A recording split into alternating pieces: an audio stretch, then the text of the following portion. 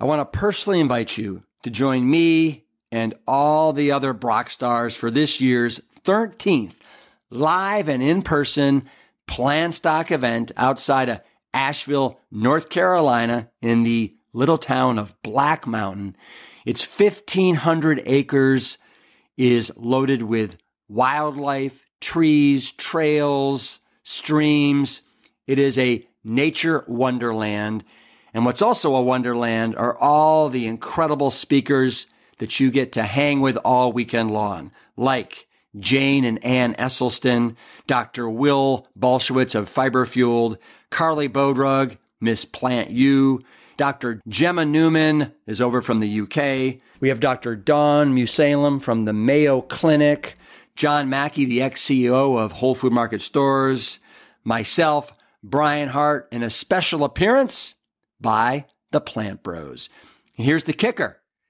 All these Brock stars are there from Friday till Sunday, and they want to rub elbows with all of you, whether it's over buffets of Plant Strong fare for breakfast, lunch, and dinner, whether it's going on an afternoon hike, a swim, pickleball, frisbee golf, kickball, cornhole, dancing. We're having live music. It's all there in this fun weekend extravaganza that we affectionately call PlanStock. Simply go to liveplantstrong.com and then click on PlanStock 2024 and grab yourself a ticket before they sell out. See you there. And I say, if you don't mind, I'm Dr. Williams, Chief of Cardiology, need to talk to you about what happened to you. And I'm going to ask you the silliest questions you've ever heard. Can you just bear with me for a couple minutes? And they usually say yes. Okay, let's start. I'm going to ask you 4 questions. Number 1, what's your understanding of why you ended up in here and needing a stent? And they'll say, look at me kind of funny. And they say, I had a blocked artery. I said, that's exactly right. Good. That's number 1. Number 2, what was it blocked with? And it prepositionally challenged, but I understand what I'm asking. And they, regardless of level of education and health literacy, they usually can say plaque. I said, that's right. And what's plaque made out of? Mm-hmm. And they'll say, I think it's made out of cholesterol and fat. I said, yeah, that's right. So question number 4, where did that come from? I'm Rip Esselstyn, and welcome to the Plant Strong podcast. The mission at Plant Strong is to further the advancement of all things within the plant-based movement. We advocate for the scientifically proven benefits of plant-based living and envision a world that universally understands, promotes, and prescribes plants as a solution to empowering your health, enhancing your performance, restoring the environment, and becoming better guardians to the animals we share this planet with. We welcome you wherever you are on your Plant Strong journey, and I hope that you enjoy the show. All right, my cruciferous cousins, happy 2022. Incredible, but yet here we are. And here we go into the unknown, into the wild. I sincerely hope that 2022 is a vast departure from 2020 and 2021. And I think we can all toast a nice heaping serving of perfectly cooked kale to that effect. We are beginning our 4th year of the Plant Strong podcast. Hard to believe, but I'm proud to say that in just 3 short years, we have reached over 4 million downloads because of you. So thank you, each and every one of you, for sharing, reviewing, and listening on a weekly basis. We've had some really special, awe-inspiring episodes in the past 3 years, and I want you to know we're just getting started. This whole Plant Strong revolution is afoot, and it is so beautiful to watch it unfold. We've already got a fantastic lineup of guests slated for 2022, starting with my guest today, Dr. Kim Williams. Now, I'm going to start out with a powerful quote from Kim that you may or may not have heard before. It is all over the internet, but he likes to say there are two kinds of cardiologists: those who are vegan and those who have yet to read the data. This is a super bold statement from someone who, since 2013, has been the head of cardiology at Rush University Medical Center inside of Chicago. And in addition, Dr. Williams is also the former president of the American College of Cardiology and a man who is not afraid to mince words. I love today's conversation because I got to learn all about Kim's personal background and story that I was absolutely clueless about, including how he got into medicine and why, and how he was raised on the south side of Chicago, dirt poor, and also how and what inspired him to adopt a plant-based diet. He also shares the 4 biggest questions that he asks all of his patients who have recently had a stent or some other surgical intervention. And these 4 simple magical questions often change the trajectory and long-term outcomes of these patients when they hear these engaging questions and become empowered.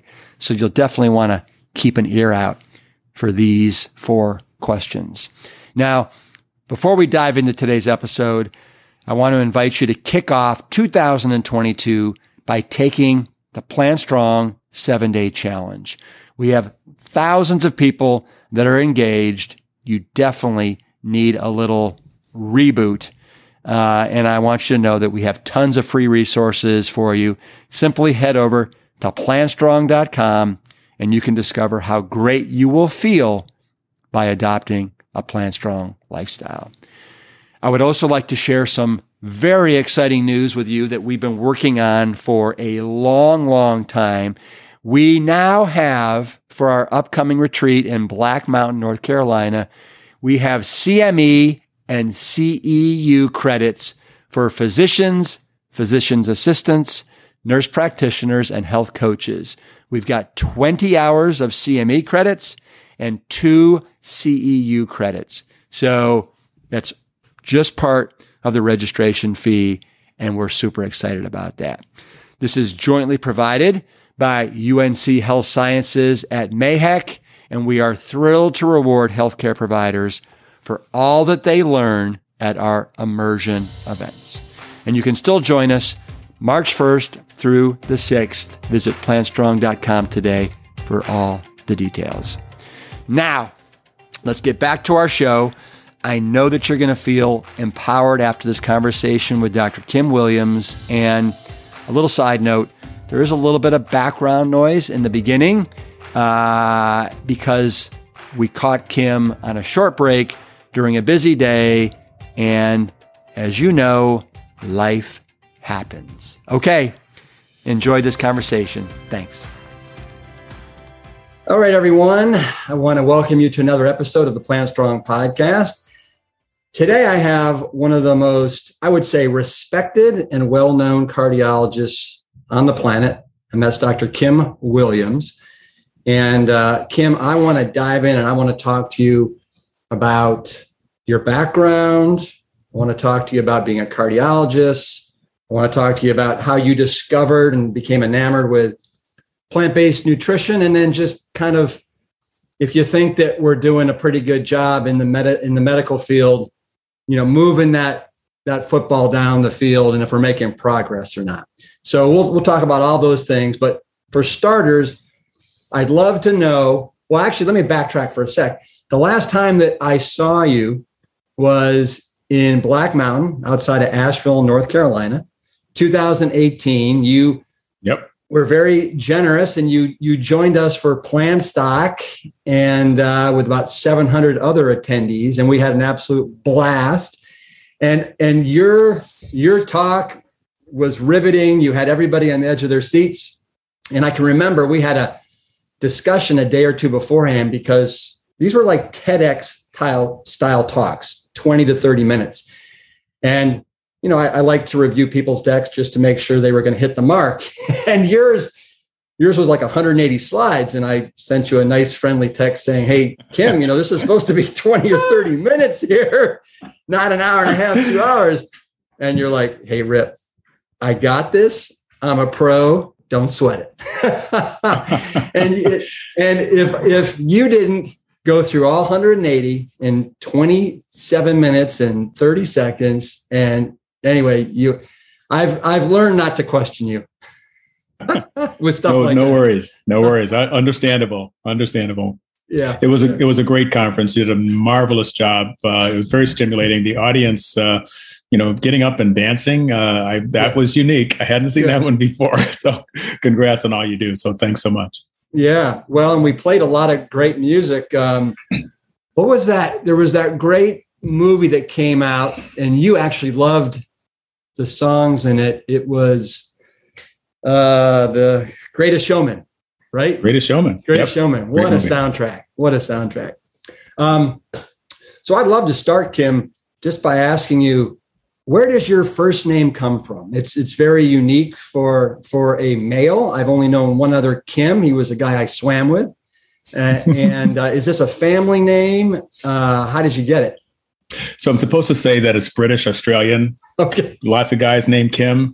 But the truth is that I was born during the Korean War. And it was a common Korean surname, which, as you know, goes first. And therefore, my mom, as a South Korean sympathizer, named me Kim. So how about that? Little known fact. Yeah. So how did you feel about your name growing up? Were you like, yeah, or did you get bullied at all, or did you have to defend it? Totally bullied. But the worst part of being bullied on the south side of Chicago was being promoted. So I had like a few days of second grade. Yeah. And I already had that November birthday starting in September. So the next thing you know, I'm 2 years younger than everybody else named Kim. But you know what? Yeah. Makes you tougher. Yes. And so there's actually a science around it now. It talks about the resilience gene. So, the bullying and all of the adverse, circumstances of growing up, single parent home, getting sick, being in a hospital, all that stuff. It can break people, or it can actually make you a whole lot stronger. And there actually is a phenotype of the resilience gene that gets induced in certain people. And so I think I'm one of those. It seems to be. So I actually appreciate all of the difficulties and hardships that I had growing up. Well, it's obviously served you well as a vegan cardiologist. That's right? Holy Toledo. So is that fair to say, I'd love to know a little bit about your background. So did you grow up with a single family parent? And I actually, I credit my dad, who I, really got to meet when I was 10 going on 11. And I'm on the south side of Chicago, not many resources, not a lot of food but struggling in many ways. But he was the guy who promised me that he would get me a winter coat. Okay. My birthday is November 10th. November in Chicago, pretty cold. So until then, I was walking back and forth to school with no coat. And it turns out he never came through with the coat. So December 5th, a few weeks after my 11th birthday, I was admitted to South Chicago Hospital with a pneumonia. And that was about my third pneumonia, because I had a mother who smoked. And so kids of smoking parents, lots of health issues. And so that was mine. So it turns out that was a very index hospitalization for me, because I'd been through it before. I knew I needed that 500 milligrams of penicillin every 8 hours, or I wasn't going to get back to school pretty quick. And it just wasn't coming. So I started going to the nurse's station and getting my own medication. And then I started getting the medicine that I was supposed to be distributed to my roommate. And I laid on that hospital bed swearing that I was going to be a physician on the south side of Chicago and fix that hospital. It's not exactly what happened, but I did train the guy who's the chief of cardiology there now. So maybe a little bit. Incredible how that And how old were you when you were admitted in the hospital with pneumonia? Can you remember? So that was 3 weeks after my 11th birthday. It's amazing how that has informed your whole life's work and your path. Brilliant. Oh, yeah. Oh, I definitely was going to be a pediatrician on the South Side and take care of sick kids. And, then medical school actually happened once I escaped the inner city and got into University of Chicago for college, became a tennis player. So I was attracted to the medical school. And when you get in medical school, you gravitate and you resonate with things. And I hope everybody does that. If you're not doing something that you resonate with, you probably ought to look at trying to do something else. As it turns out, everything in the cardiovascular arena, from the basic science, the physiology, every aspect, it's like it was part of me, like I'd done it before. So I could understand EKGs like that, and I could hear the murmurs that other people couldn't hear. And next thing you know, I had to go into cardiology. I was just drawn to it. So, and then it just so happens, and this is probably, you could think of this as divine intervention, that being from the South Side of Chicago, living in an inner city, understanding that heart disease has been the leading killer of Americans since 1918 was the last time it took a break for 1 year because of Spanish flu, wasn't taken out by COVID. It was still number one. And if it wouldn't be number one in the United States, by the way, only a developed country left in the world where it's still number one. It wouldn't be number one if it wasn't for the 21% increase in cardiovascular mortality that my people have. The African-American population is worse than everybody else. If we could just get it down to the terrible rate that everybody else has, it wouldn't be number one anymore in the United States. And so I've been on a mission to try and fix that. And it's good to interact with the community, churches, tennis tournaments a few weeks ago on the South Side of Chicago, getting into the dental offices, anywhere where we can meet people, measure blood pressure, measure risk factors, and try to get people to understand that they can make a difference, that their diseases are terrible, but they're all voluntary, pretty much, as your family has very well documented. Yes. Do you feel like, because what I've heard is that the Black Americans are actually, as a culture, embracing veganism as rapidly as any ethnicity that's in America right now. Is that what you're seeing right now as well? Pushing hard for it, and many other organizations are as well. You may have heard that there's a person named Jasmine Leah. If you haven't interviewed her, you probably should. Jasmine put together a movie called Invisible Vegan. And it really talks scientifically, sociologically, historically, practically about plant-based nutrition and how it isn't, a white suburban female thing. It's something that we need to adopt. It's something where the African-American history was before slavery changed the diet completely. And that, and I know you're probably familiar with Columbus Batiste. Absolutely. Absolutely. And he's got this, very strikingly named podcast called Slave Food. And Jasmine Leah talks about the slave food. And if we could just get everyone to realize where that comes from and how deleterious it is. And, if you're a slave and your life expectancy is 40, 45 years, you're never going to reap the cardiovascular disaster that we do now, from kidney disease, brain health, heart attacks, heart failure, all of it due to diet. I am awestruck at kind of so far, because I didn't know any of this as far as your story. And, it helps me to understand what drives you. It helps me understand, what a leader that you've become in this field. But could you share with our audience, when exactly did you become enamored with plant-based nutrition? And I'd love for you to actually talk a little bit about how Dr. Tazewell Banks influenced your decision as well, because I think that's an important part. Fantastic. And love to talk about Tazewell, but let me go back even further. Yeah. So part of my food insecurity being in a single home was when my mom, who had a steady job as a secretary, decided that she was going to just throw the dice and go back to school. That meant we went from poor to destitute, in terms of income. But it set up an idea for the family. I then went to college. My sister later in life ended up whom you met because she was in Nashville. Yeah. She actually got a master's degree, et cetera. So it set up a pattern that's been continued through the generations.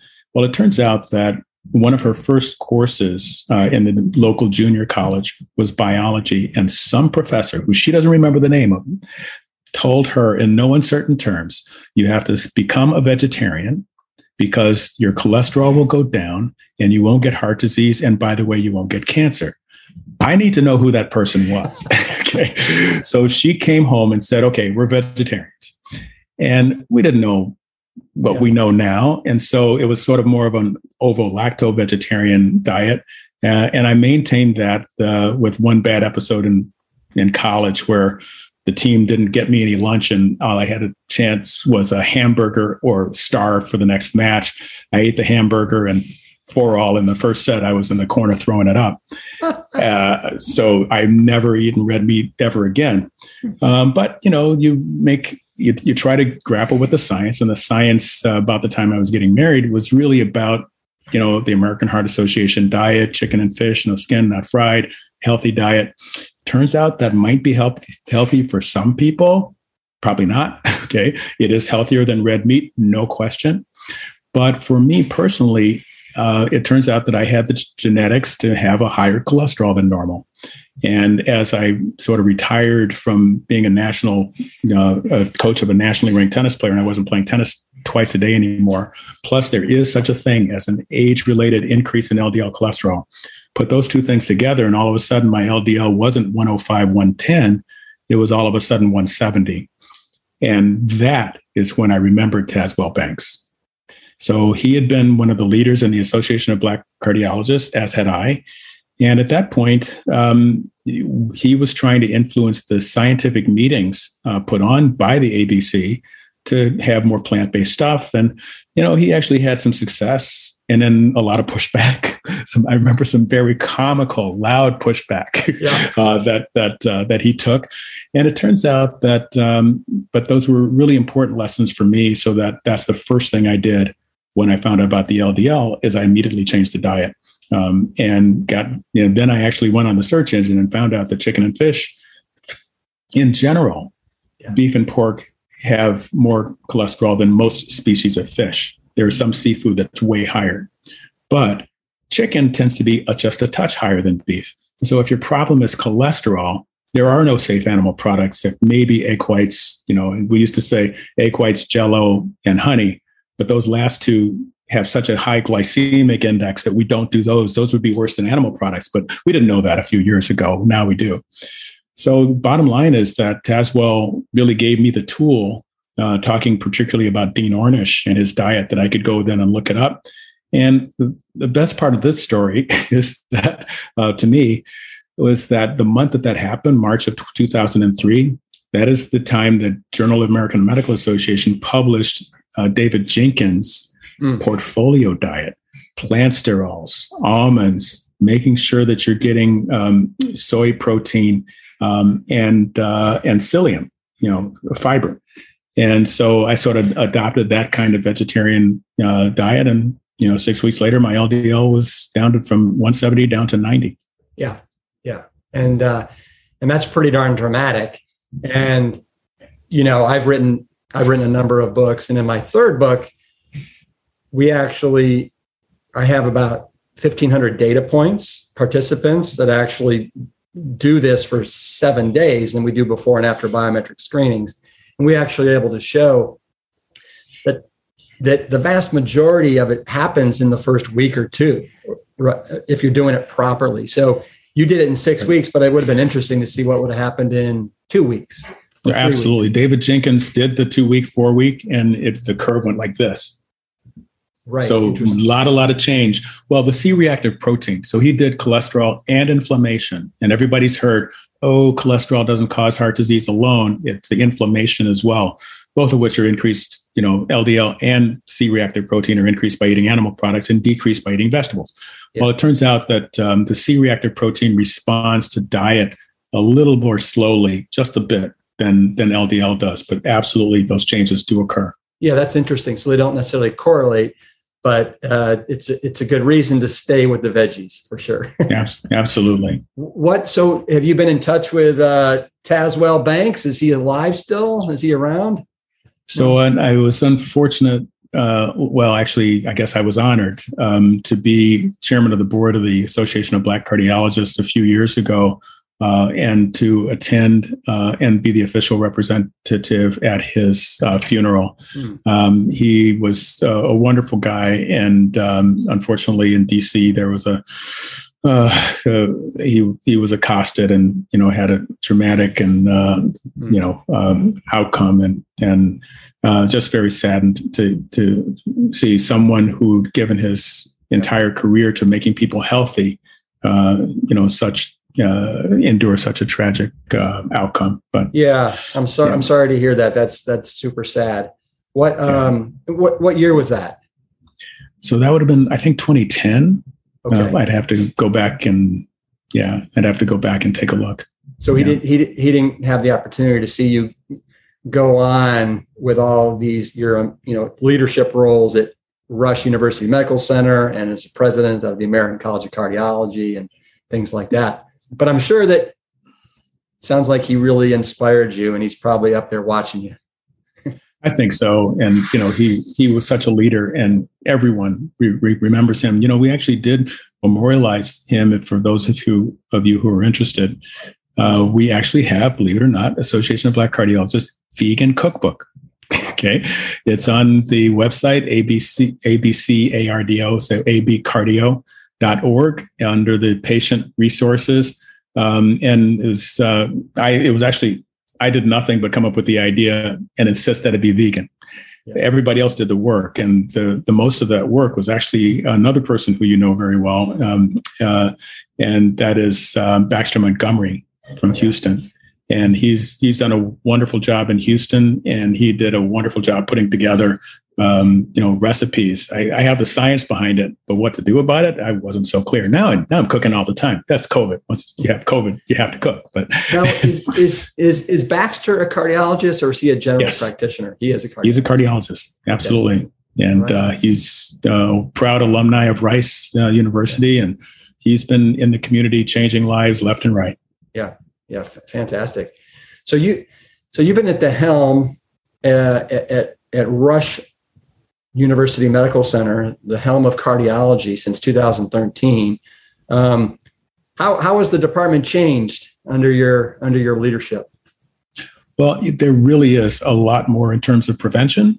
As you know, most university cardiologists have some idea about prevention, and many of the private practices are just nose to the grindstone, trying to get everyone taken care of without a lot of attention to the prevention side. And, it could be time limitations. It could be training. We have this very famous publication saying that 1% of cardiologists feel like they have adequate nutrition training, and the rest of us are just out there. Well, it turns out that we've adopted a lot of that prevention mode at Rush, and we still do interventions, and very successful program, a lot of programmatic growth, and a lot of our plant-based nutrition efforts actually turn into interventions, because people come trying to figure out how to, if they can just avoid the intervention, but not everybody can. I have certainly some who are able to, follow an Esselstyn diet, try to get some plaque regression. And for those who need a jump start, we can actually do stenting. If I can say that something that's unique about our program is that we really struggle on one side with traditional medication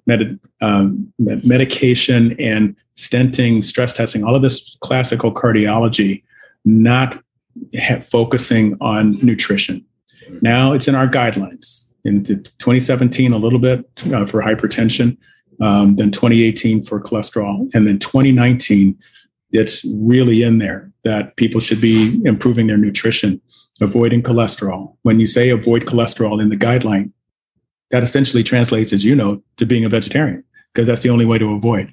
And so, but decreasing sodium, decreasing saturated fat. These are all principles of the American College of Cardiology and the American Heart Association. So a big transition now for those guidelines.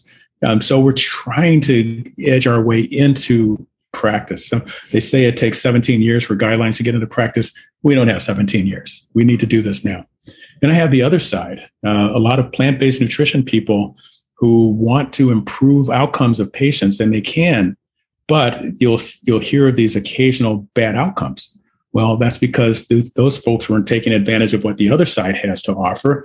And it's not usually stents and bypass surgeries. It's usually statins. And so many people have heard bad things about statins. And, there are people fairly frequently who have bad outcomes with statins in terms of muscle soreness, bad outcomes in terms of like the liver failure and stuff like that. That doesn't happen so much. But people want to avoid medications. I understand that. And I tell them, all you need is a time machine. Go back 20 years. Okay. Change to a plant-based diet then. You don't have all this plaque. You won't need the medication. But once you have significant disease, the two work hand in hand. And so if I could get both sides to recognize the strength of the other side, and that's pretty much what we do at Rush. Mm-hmm. So a couple of follow-up questions on what you just said there. So is it fair to say then, so you're a fan of statins, I guess, when it makes sense? So let's say I don't have any outward signs of heart disease, but I've got a total cholesterol of 235. Mm-hmm. What would you recommend that I do? So first of all, we actually have, and hoping everybody can download it. It's the ACC/AHA risk calculator. And that risk calculator, everybody should have it on their phone. And when the next time you have a Thanksgiving virtual dinner, hey, Uncle Joe, tell me what was your last blood pressure, and how old are you now? And and put all the numbers in, okay? And it'll tell you what the 10-year risk of having a heart attack, stroke, or death is.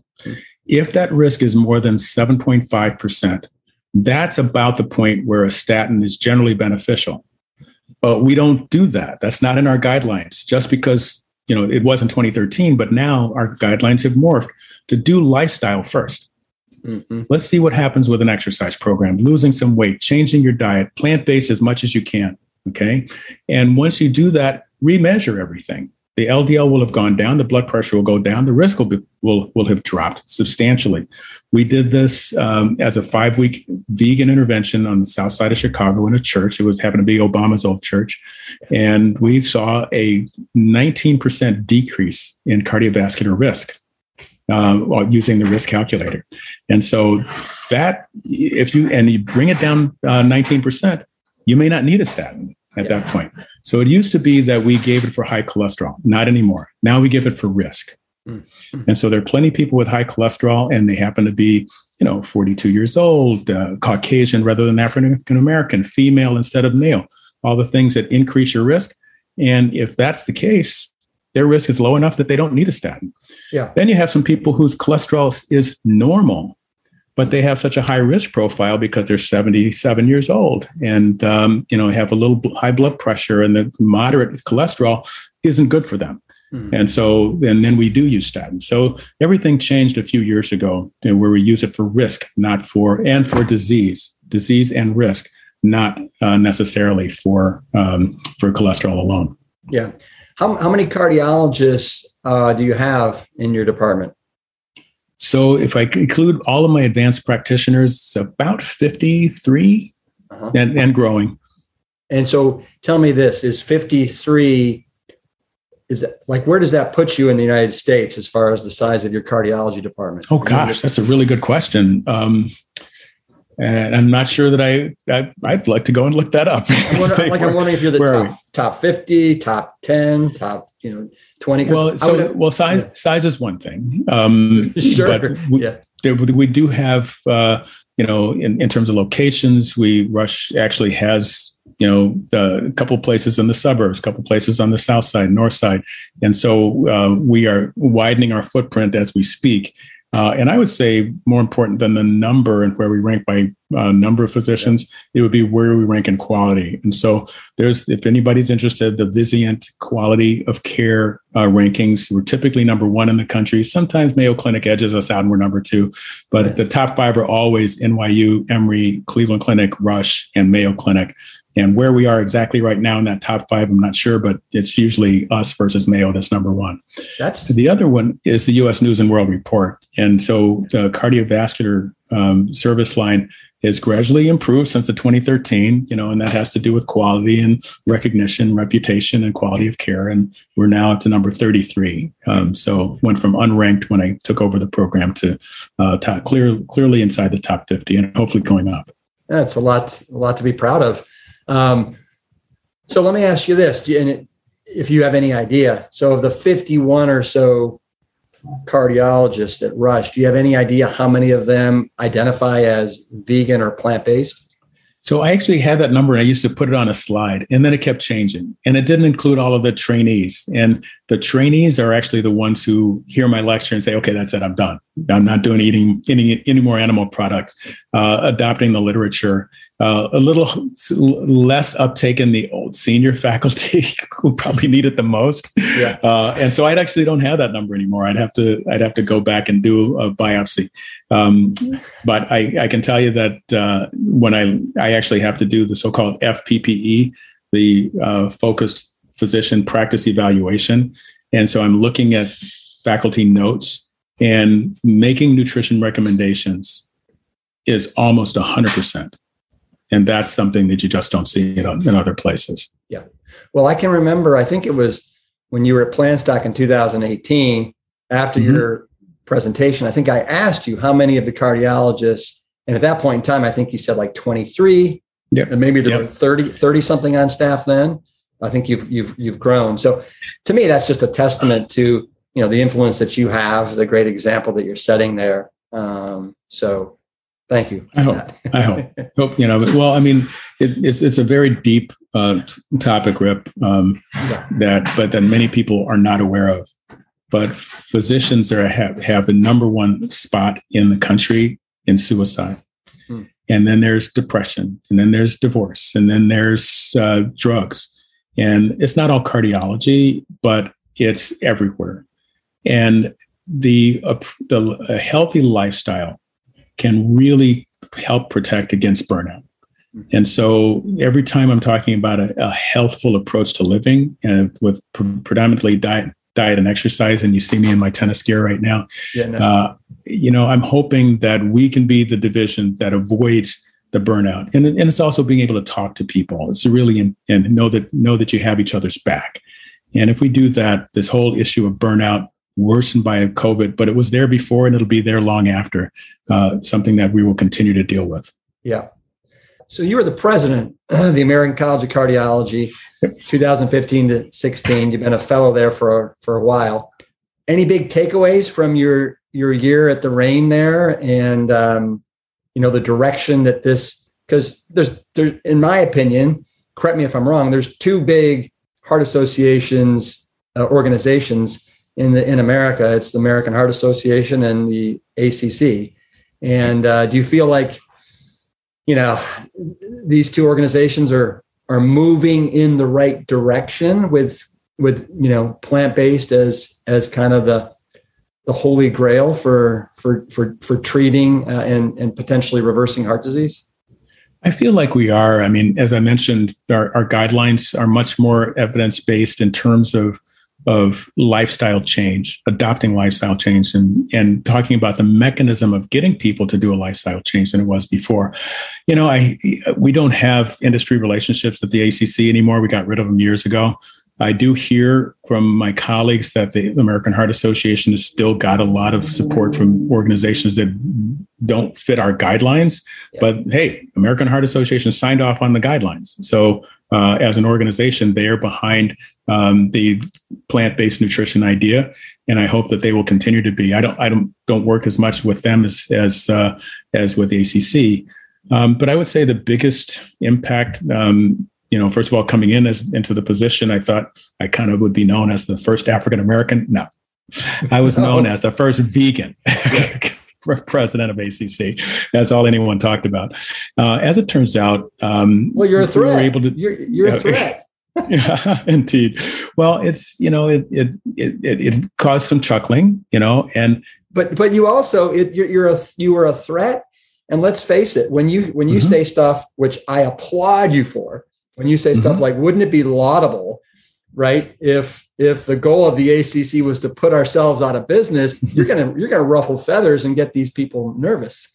Interestingly enough, I got a lot of support. Maybe not outside of ACC, but within ACC leadership, because everything we do, the whole strategic plan, the mission statement, transform cardiovascular care and improve heart health. That means put ourselves out of business. And so that's really what we're supposed to be doing. And so I think I did have a lot of support for that. And, I was able to start some programs like getting our cardio oncology section going and supporting the young people. But the one that I hopefully will be remembered for is that we started during my tenure, we started the nutrition work group. And this is a wonderful set of people. Your dad's on it. We have so many people who, some of it has been referred to as the ACC's vegan mafia. It's not exactly right. We do have one keto person. We have a handful of Mediterranean people. I always point out Mediterranean diet does not improve outcomes for the cardiologist, only neurology. And then they go back and they look at the article and they say, oh my gosh, how did we miss that?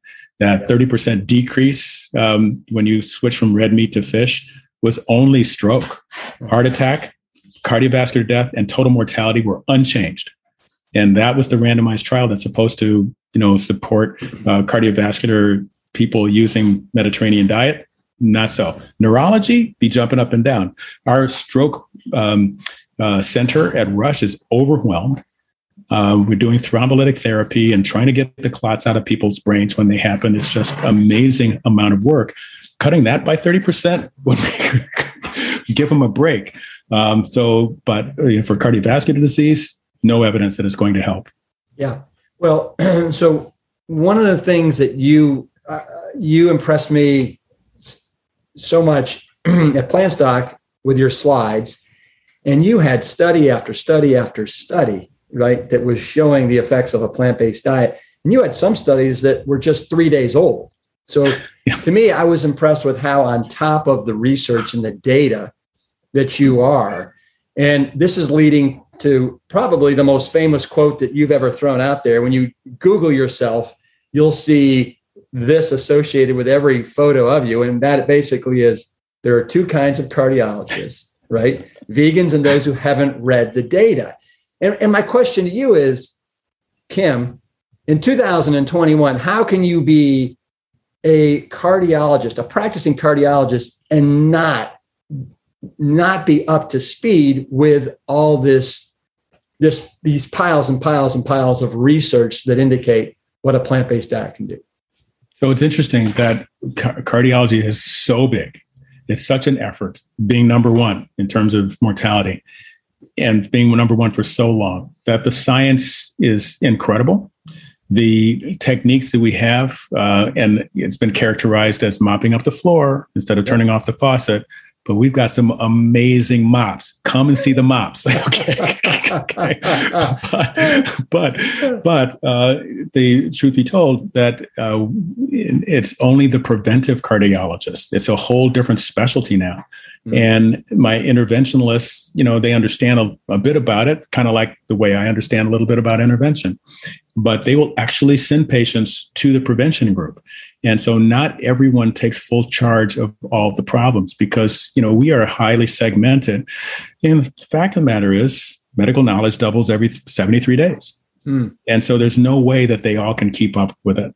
Now, I hope that you're right, that someday there will be the basis of education is prevention, on top of which you build heart failure, electrophysiology, structural heart, and all the other subspecialties in cardiology. Why?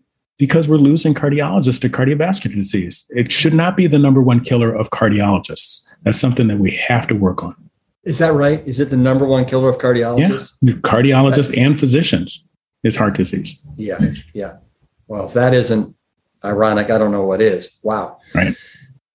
So I want to throw another quote at you because you got some great ones. And this one is not complete, so I'd love for you to complete it for me. But it's like, I don't mind dying.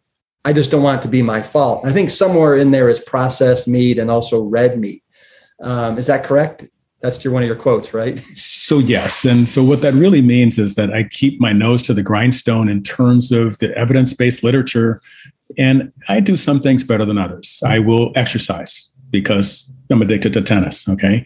And I will maintain a whole food plant-based diet. And it's a better vegan diet than it was before, because everybody in your audience needs to know that an unhealthy plant-based diet, and this is published by ACC, the Journal of American College of Cardiology 2017, an unhealthy plant-based diet is actually worse than eating animals. Okay. We didn't have that for most of my vegan career. And so those vegan beignets and those in Paris, there's this place where you can go and get chocolate vegan croissant. Yeah. Well, they're wonderful, except that they're really damaging. It's refined flour, it's saturated fat. These are things that people should not be eating, but we didn't know that. But now we do. So what happens to me is I developed, I would say, an ability, probably should say an addiction to data. And when I see something, I can make the change like that. And I wish I could put that little phenotypic gene in every patient of mine, just walk away, and never think about eating something unhealthy again. Well, speaking of that and your patients, what do you do to motivate your patients, especially with somebody that's not motivated? Because I would imagine if I'm your patient and you, Kim Williams, are looking at me saying, listen, you can totally conquer this disease, and this is what you need to do. I've been doing it since 2003. Let's give you these tools. You're off to the races. I would imagine that you get some pretty good success. Am I wrong? I do get good success, but let me tell you, if you have a minute, how I do this, okay? Because it hit me a couple of years ago, and it's been the most successful thing during my vegan cardiology career. Lay it on us. I'm typically rounding with the interns and residents and the fellows. The next morning, I'm in the coronary care unit. Somebody has had a stent the night before, okay?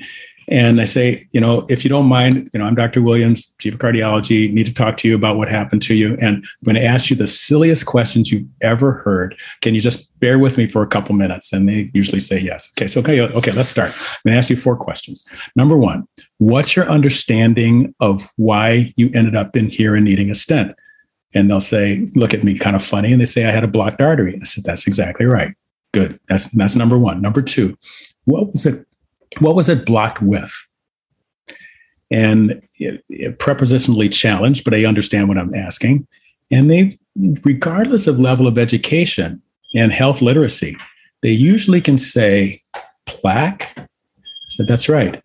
And what's plaque made out of? Mm-hmm. And they'll say, I think it's made out of cholesterol and fat. So yeah, that's right. So question number 4, where did that come from? And to a person, they can answer that question. They say, I ate it.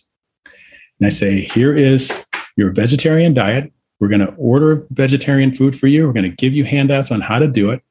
And if you choose not to do this, we'll make more money. Mm-hmm. Mm-hmm. Okay. Yeah. And they always laugh. And it really does capture them. Yeah. And if you give them the tools, you give them the time, people will make a change. Well,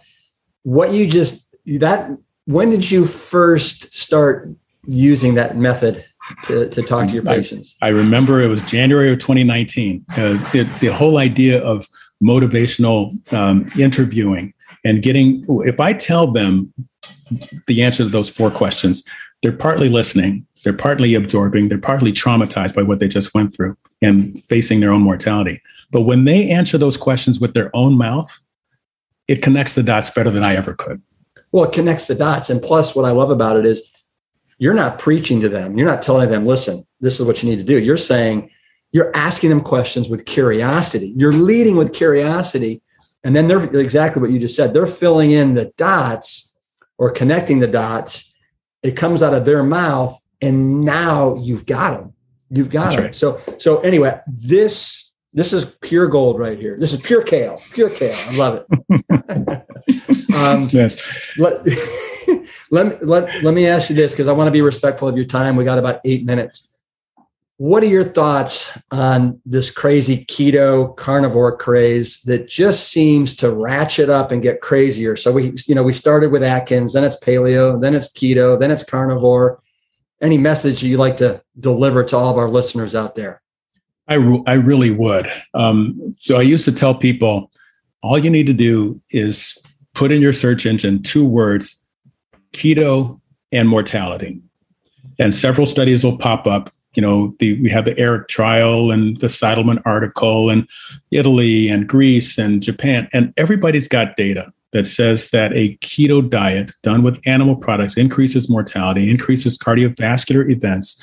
And it's because it increases, even though it improves some risk factors. People talk about it for diabetes. It actually can. If you lose weight, your diabetes will get better. Okay. And your blood pressure can get better too.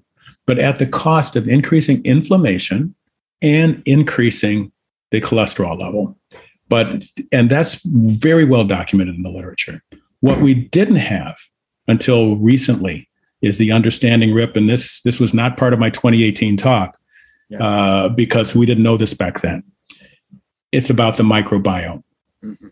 And if I could just spend a moment bringing your audience up to so I say, don't put in your search engine keto mortality, put in microbiome and eating animal products versus vegetable products. And it turns out I did talk at your conference about TMAO, trimethylamine N-oxide, not texting my ass off, but TMAO, yes. Exactly. There you go.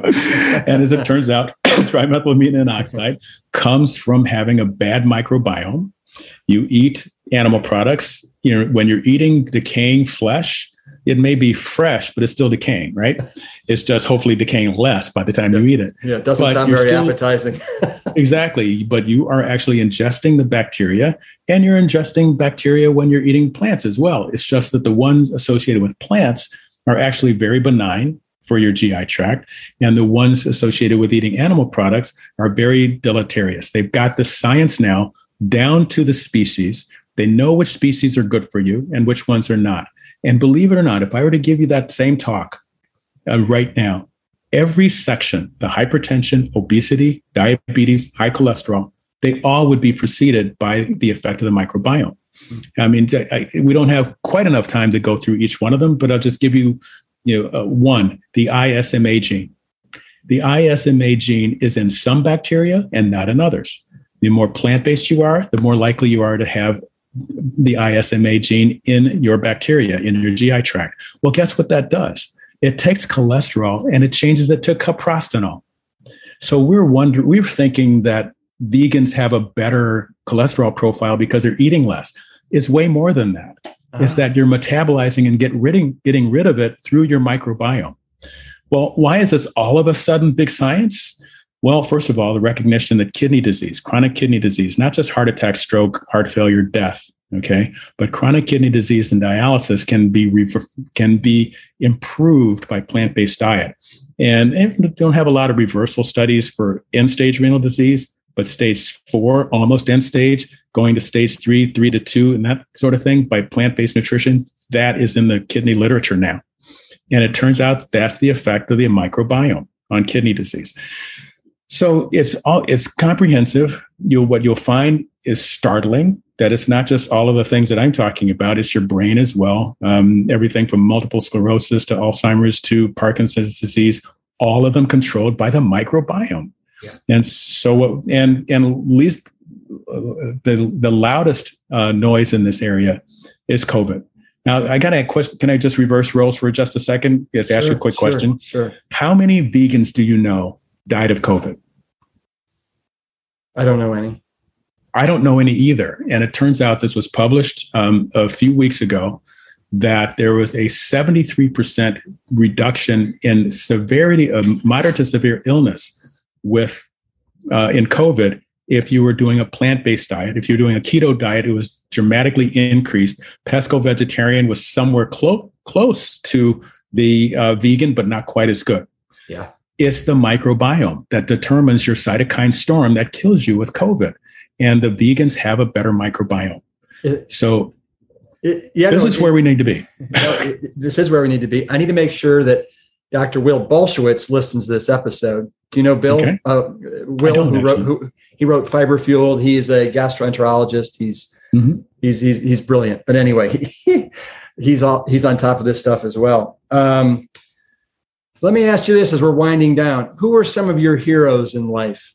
It sounds like your mother was one of them. In many ways she was. I would say my great grandmother, when I had the food insecurity, she was the one who would bail me out. I would say that I learned a lot from my parents. A lot of them were lessons to reverse for raising my own kids. I would say that I had wonderful mentors at University of Chicago, that I had wonderful mentors at Moody Bible Institute, where I went for 8 years and learned really from the scripture of how to manage a division of cardiology, believe it or not. And I have a lot of folks that I looked up to in organized medicine. Wonderful people at the AMA. A lot of people don't understand that the AMA is not the old AMA where blacks couldn't get in. Not that AMA. Okay. This is full of young, vibrant people who are concerned about healthcare and healthcare delivery and how to do more for the poor and not burn out at the same time. It's an incredible organization. But the American College of Cardiology had great leaders and great people that I looked up to and aspired to be. So I would say that I learned quite a bit from so many places. And I would say that to anyone in my leadership training, always listen. Always be prepared to be the servant of everybody else that you're leading, and never lead alone. If you do those three things, you'll be successful. Beautiful. So are you getting ready to play tennis, or did you just get done playing tennis? A little secret. I used to be a teaching pro. Okay. Yeah. And so I always have tennis clothes on. TMI. I might be wearing a white coat and a suit, but I have tennis clothes on. Nice. So how about our plant-based boy, Novak Djokovic? He almost had the Grand Slam. Almost did. I really hope that he's able to see his way through to negotiate his way into the Australian Open. It's his best surface. And, he is an amazing athlete to get to be his age, to go through all he went through, and then really take off when he became completely plant-based. That's the majority of his Grand Slams. And I'd like to see him get that 21st. I love Nadal, love Federer. They're unique individuals, incredible athletes. But to get that plant-based message out, Novak Djokovic really is the person who I'm cheering for the most. Yes. Well, I got one last question for you, Kim, and then I'm going to let you skate off. And that is, you're a busy guy. How do you make this plant-based vegan lifestyle work as far as breakfast, lunch, dinner? You're making rounds, you're seeing patients. I just loved it. End with that. I used to do a lot of delivery. There are some really wonderful whole food plant-based delivery services. And then COVID happened and I ended up doing a lot of cooking and just ordering stuff and spending more time. I still don't use recipes. I just throw things in there as, sort of a gut feeling. And that there's a way in which that's very natural and let your body tell you what it wants. So I pretty much do that. And I go from there. And so I have some things that are fast that I can just, heat up for a moment and then run off to clinic and always carry. So I know that the Esselstyn diet doesn't have a lot of nuts and seeds, but there's some of people, and that's because most of the patients are overweight. But there are some of us who are really thin. And so the nuts provide really good nutrition. So I have always a bag of something in my computer bag. And do as much as I can to do that whole food plant-based diet, because I tease the vegans who are not doing whole food plant-based that an unhealthy plant-based diet, now that we have the data, I say it's really good for the planet. Animal rights are taken care of, no animal cruelty, and it kills humans. Yeah. Yes. Whole food, plant-based. Absolutely.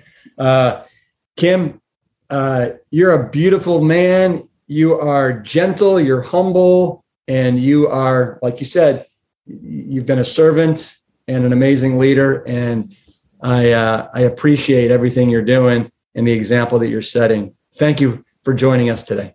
Well, I'm trying to hold up a mirror because you really should be talking about yourself, Rip. I really appreciate that. And I'm glad that you have the immediate impact that you have and everything that you're doing. So sally forth and continue. Yeah. Thank you. All right. Plant strong. Take care. Thank you. Right. Bye-bye.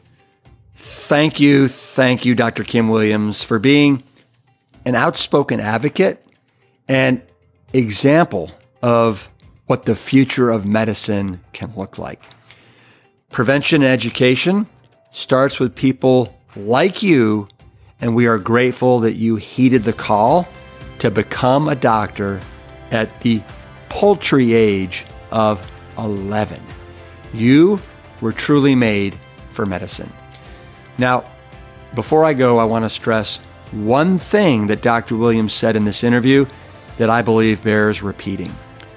There is new research showing that the highly processed, plant-based foods that we see everywhere now littering the store shelves is less healthy and potentially more harmful to your health than animal foods.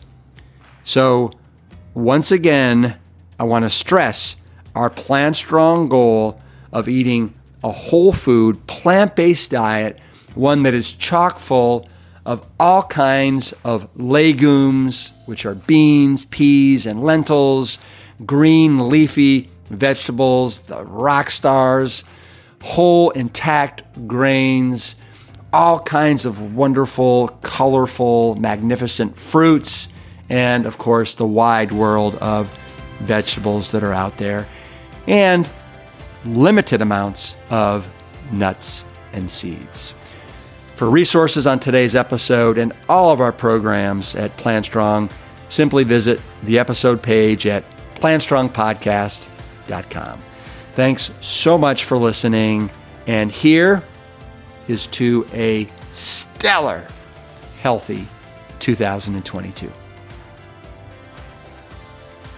The Plant Strong podcast team includes Carrie Barrett, Lori Kordowich, Amy Mackey, Patrick Gavin, and Wade Clark.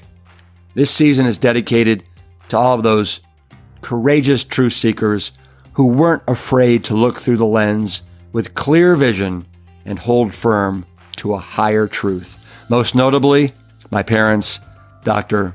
Caldwell B. Esselstyn Jr. and Ann Crile Esselstyn. Thanks for listening.